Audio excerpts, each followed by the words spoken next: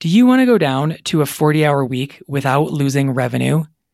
If you're ready to let go of all the extra hours, the stress, the overwhelm, and the clients who hijack your time, consider my signature program, Down to 40 Hours CPA Mastermind.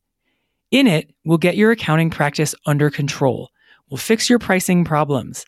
I'll show you ways to price so you stop giving away the farm so you bring in more revenue for the work you're already doing. I'll help you disengage the clients who are good people but are holding your business back and slowing you down. I'll help you package up your services and design them so they're easy for your clients to understand and choose from, while helping you simplify and standardize what you sell. And we'll focus on making your messaging more interesting and compelling so you attract more of the kinds of clients you want to work with and break out of the hodgepodge of referrals trap. We get your prices up. We get your workload down. We standardize, we simplify, we streamline. And we do this at a pace that feels doable, where you feel confident in every choice you make. Prices up, workload down. Registration is open now. We start Tuesday, May 7th. Come with us. Go to GeraldineCarter.com to find out more. One obvious benefit has been the efficiencies in our internal workflows. By doing more work for clients that are similar, we can really dial in our processes.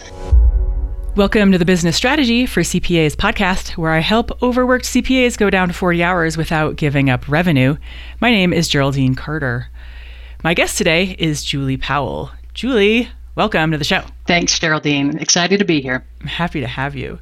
For people who don't know, tell us who you are, what you do. Well, I'm a CPA in Nashville, Tennessee. I'm the owner of JP Financial Solutions, a firm that I've had about 14 years. Coming June, it's a little hard to believe, but we have a team of 4, and we provide accounting, tax, and financial services to our clients. And what kinds of clients do you currently work with? Yeah, well, historically, we've primarily worked with professional services and real estate. And after working with you last fall in the mastermind, we are now focusing on female-owned law firms. So we're talking today about niching and what that's been like for you and that journey, because you mentioned in the green room that niching was one of the reasons that you came into Down to 40 Hours. And one of the things that I think is so incredibly valuable for accountants and CPAs is the journey of niching, either starting or continuing to niche and so on, just because of the countless benefits that it creates in your business. So where were you about a year ago? So that would have been, last May-ish. Where were you about a year ago with your niche or lack thereof? You mentioned in the intro a couple of things, but tell us what was on your mind with regard to the people that you worked with. I was spinning, to be quite honest. I had gotten to the point where, and I think I kind of went about this backwards, I had already disengaged from a lot of clients over the prior 2 or 3 years. So I'd already done that very painful step. And I knew that I needed to take one more step to really specialize my firm. I just couldn't get there on my own. I was spinning, I was a little confused, and I knew that we had to do something. And so that actually led me to your mastermind. That's one of the keywords in how I found your podcast and started the journey of actually selecting my niche. And what was keeping you from selecting your niche before that? Was it like, I don't know which one to pick? What if I don't pick the right one? What if I pick one that's not profitable? What was keeping you in the spin? Well, a few things. I think there's always the fear of, if I do this, am I going to miss out on some great revenue and growth opportunities? Am I pigeonholing myself? And for me too, I have a lot of different legacy clients, and gosh, do I have to let them go? I think the biggest mental block for me, I think really where my aha moment came last fall when we were working together, was I can select a niche and it's not irreversible. So for some reason, if we focus on this niche for a couple of years and then just find out it's not the best fit, I can always pivot, right? And select a different niche. So something about that almost gave me permission. It was a little bit liberating. So I could just go ahead, take that leap and pick a niche. And so when you took the leap and picked the niche, what was your first step? Because niching can be a process of kind of continually carving off and narrowing down what doesn't fit. So what was your first step? Well, the first step was really kind of looking at the packages that we offered and making sure that we were providing services that really lined up with the needs of this niche. And I would say actually that probably ran parallel with, okay, I've been working with law firms in the past and they happen to be female owned, but let's really dig into what are their pain points, what are their challenges. Let's really start to get to know this niche and invest some time understanding these clients better. And what did you find when you began the process of starting to get to know these folks better when it comes to, like, compared to what you had been doing and offering? It was interesting. I found that their struggles were very similar to mine, actually, as a CPA. And it was also pretty clear to me, you can see the continuum of the life of a law firm and all the different places where we could provide assistance. And I think that was one of the things that most excited me as I really started digging into this niche was, okay, well, we can do a one-off strategy session and help somebody just starting out all the way down to, their 10 million in revenue, and we can do a lot of long-term planning and forecasting and do things that are really impacting not just their business, but their lives. So that was kind of my experience. And where did you struggle with what to put in the packages? Because I think that this is a common challenge in this process is the thought, if I'm making a sort of a bronze, silver, gold for, say, a mid-six-figure client, what a la carte line item services do I include at which levels and which do I not put in so that I don't get burned by scope creep? What was your experience of that and how did you navigate it? Well, I think I had a little bit of an edge in that we had been doing packages for several years. So I had, the whole Ron Baker and the value pricing and all that. I bought into that. I really despise billing. So that lined up with what I wanted to do. And so I already kind of had packages in place. But again, having the benefit of having worked with law firm clients, just going back and seeing like, okay, what are some of the questions? What were some of the things that, came across in our communications together that I think would be helpful as we move forward and offer these services to them. And I will say too, it's fluid. One of the best nuggets I think from our mastermind last fall was it was simple. You said, create a Google Doc and keep notes on your clients when they talk about what they need, what they like, what they don't like, what's irritating them. And that has been so helpful. So I am constantly, in fact, I just updated it yesterday from a client conversation. It's that type of information. It's those little nuggets that they're sharing that allow us to continue to evolve the services that we're providing. Nice. And can you give us an example of what might be in that Google Doc, which I agree is one of the most helpful things to do because you have it keeps your eye on the prize of what they care about and what they're struggling with compared to what you do in the sort of delivery aspect. Can you give us an example of some of the things that they say about how working with you impacts them or why it's valuable? Well, sure. I had someone just this week say, I kind of look at you similar to my clerks in the courthouse in that we want to keep you happy. we want to keep JP Financial happy because we love working with you guys. But some of the things that they say that have been really helpful, and this is a simple one, for instance, but we are exclusively QuickBooks Online in our firm. Most of my clients really despise QuickBooks Online. they just getting in there, it's one of those things. If you're not in there every day, it's a little difficult to remember where to go. How do I navigate to get the reports, blah, blah, blah. So we're taking that piece of information, for instance, and we're betaing using another app where all they have to do is open a Google worksheet and it will get them the data in QuickBooks. It's got a live feed. So it's that type of thing with people saying, I'm struggling with finding this report to, okay, well, I've heard a couple people say that. What can we do about that?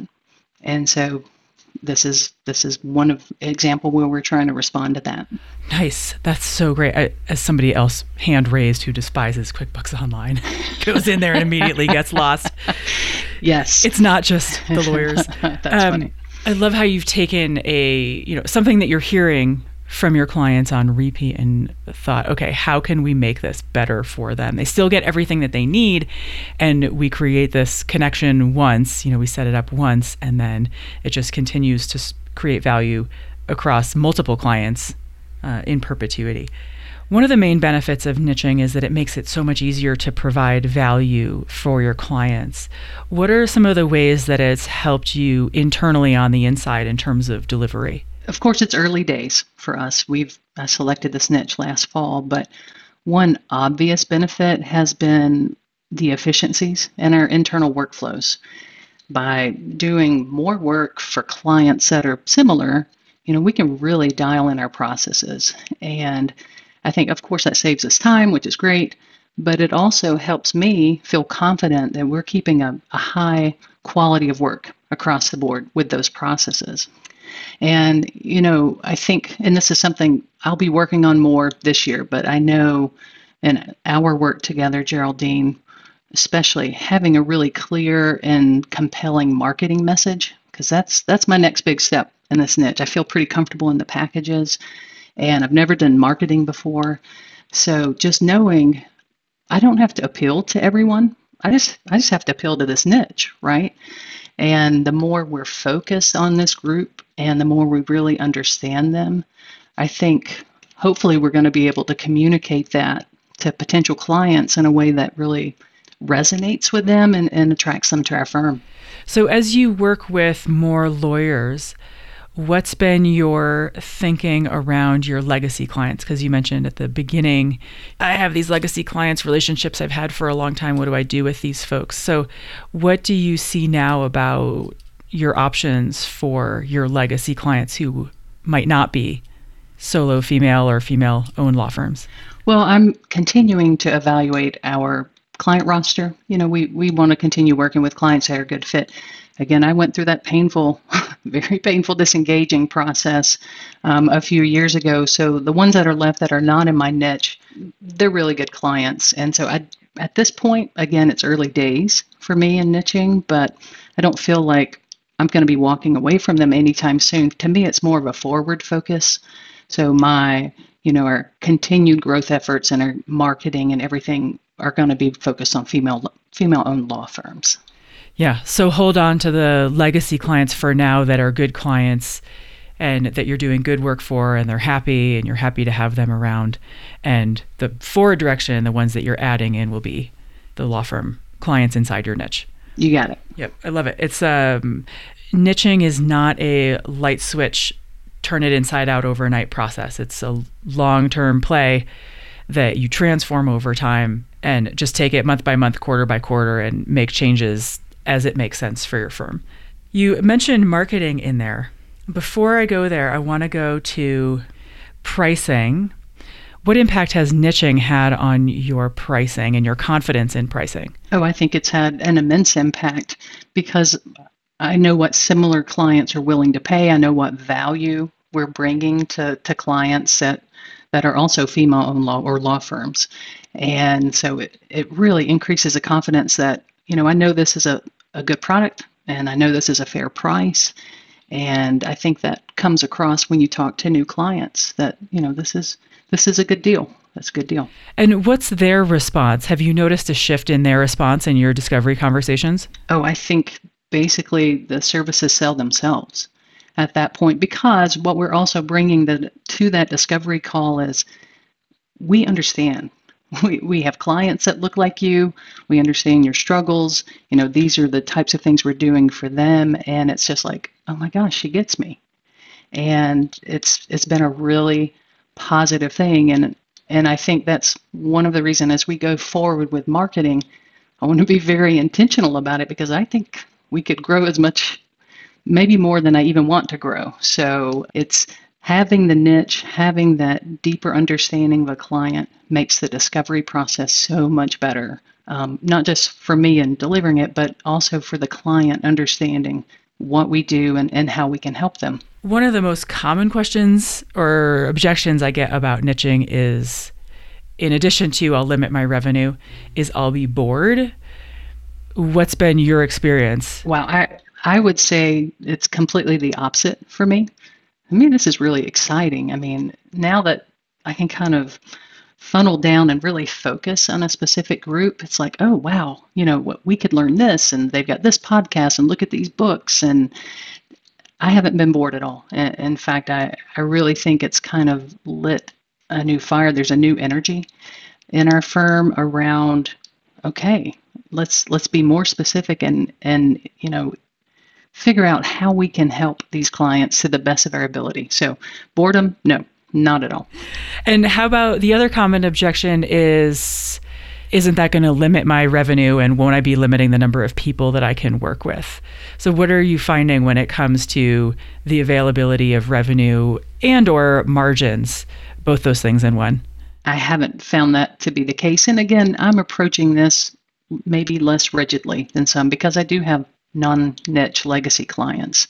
And if a non-niche client were to come to us and they would have been a good fit, except for not being a law firm at this point, I wouldn't turn them away. So I'm doing this a little more slowly and intentionally and less rigidly, perhaps, than some might. But I think that's just part of our growth process.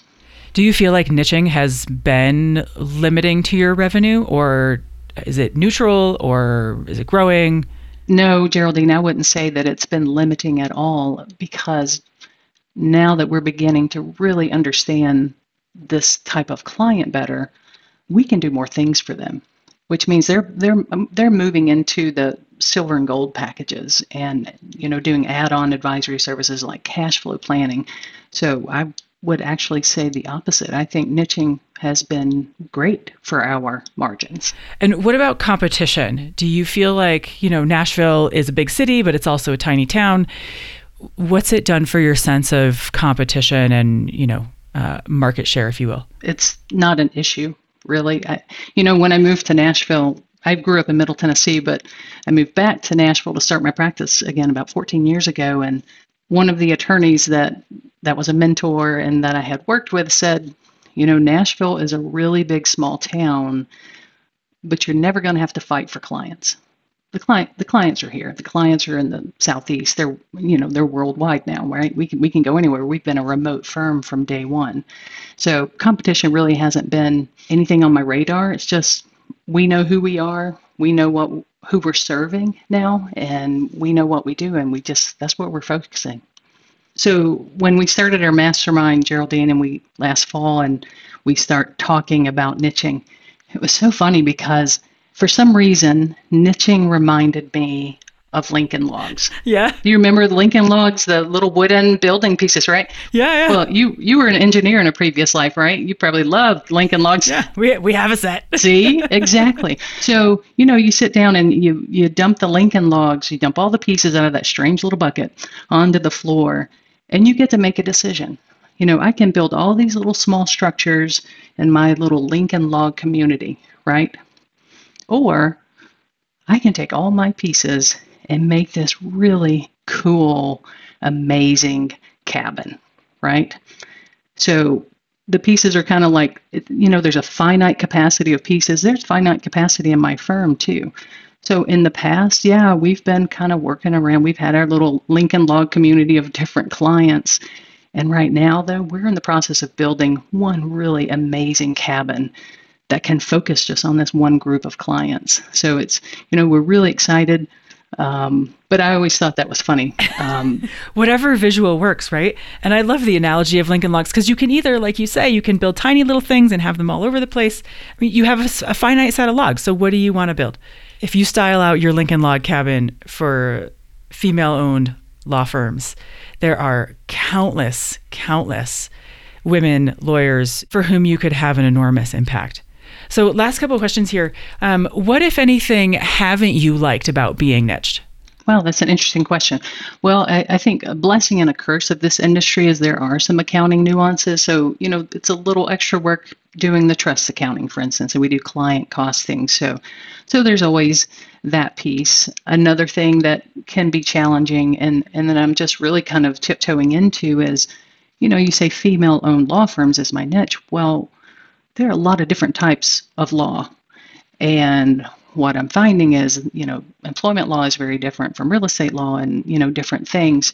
And so there's also what will probably ultimately happen, I imagine, is we'll kind of sub-niche and not, maybe not serve all types of law firms, but only certain types, just again, so that we can get those efficiencies and really understand the challenges specific to those type of law firms. That is so interesting because already female-owned law firms, you could imagine an accountant listening to this who has clients who run the full spectrum thinking, wow, female-owned law firms, that sounds so hyper-specific.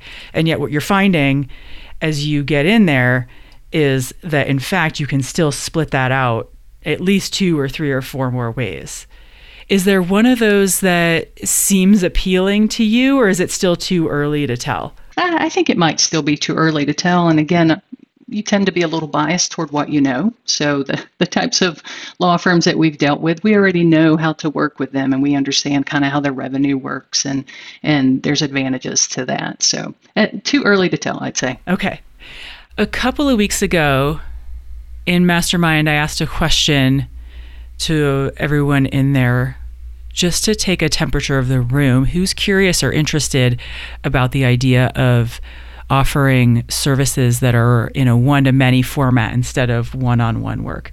And a bunch of heads nodded. And I'm curious to know what your thoughts are around that and what possible pathways you see for being able to offer expertise packaged up in a one-to-many format. Yes, I was one of the head nodders. I am very interested, especially, in the next year or two after we've really gotten comfortable in this niche, of exploring what some of those one-to-many might look like. I'll be completely honest, I have no idea what that would look like. I do know, just from my experience in your mastermind, I know the value of having that community. And so, maybe it looks a little something like that brings in that component. I'm not sure. That's one of the exciting things on the horizon. One of the things that I love about niching is you start to see all the different ways that you could take something, and that you get to choose what interests you with the overlap of what you think would be valuable for your clients. And one of the things that you mentioned in there is the community of, in our case, the like-minded CPAs who are taking their business in a certain direction, and you have, a community of other people to tap into who are experiencing the same kind of challenges, and that you could see offering a similar kind of thing for your clients who would very likely be appreciative or find value in that same kind of thing. So, last question here. Do you ever think about throwing it into reverse and going back to being nicheless? No. A resounding no. And again, we're still spiced up with some non-niche clients, and that's fine, but I don't know, it feels like we're picking up steam. And the more we learn and the better we understand these clients, it is really exciting to think about the opportunities and ways in which we can serve them. So definitely not thinking about that. So if somebody is out there and maybe they have a broad spectrum of clients, what's the one most important piece of advice that you would give a person who's in that situation and maybe considering niching? Well, I think niching is a win-win for your firm and for your client. But I would have to say the most important piece of advice I can give you is to find your community. I can't tell you how helpful it was with your coaching, Geraldine, and the support of my mastermind cohorts. This is a huge pivot to make in your firm. And so just having a place where you can feel supported and safe and encouraged as you're kind of taking this leap of faith and selecting your niche, I would definitely say find your community. Awesome. Yeah, community is so, so helpful. So if people have been listening and they want to connect with you or find out more about you, how can they do that? Sure. Well, they can always reach us at our website, jpsolutions-llc.com, or reach me by email, jpowell@jpsolutions-llc.com. Awesome. We'll put links to both of those in the show notes.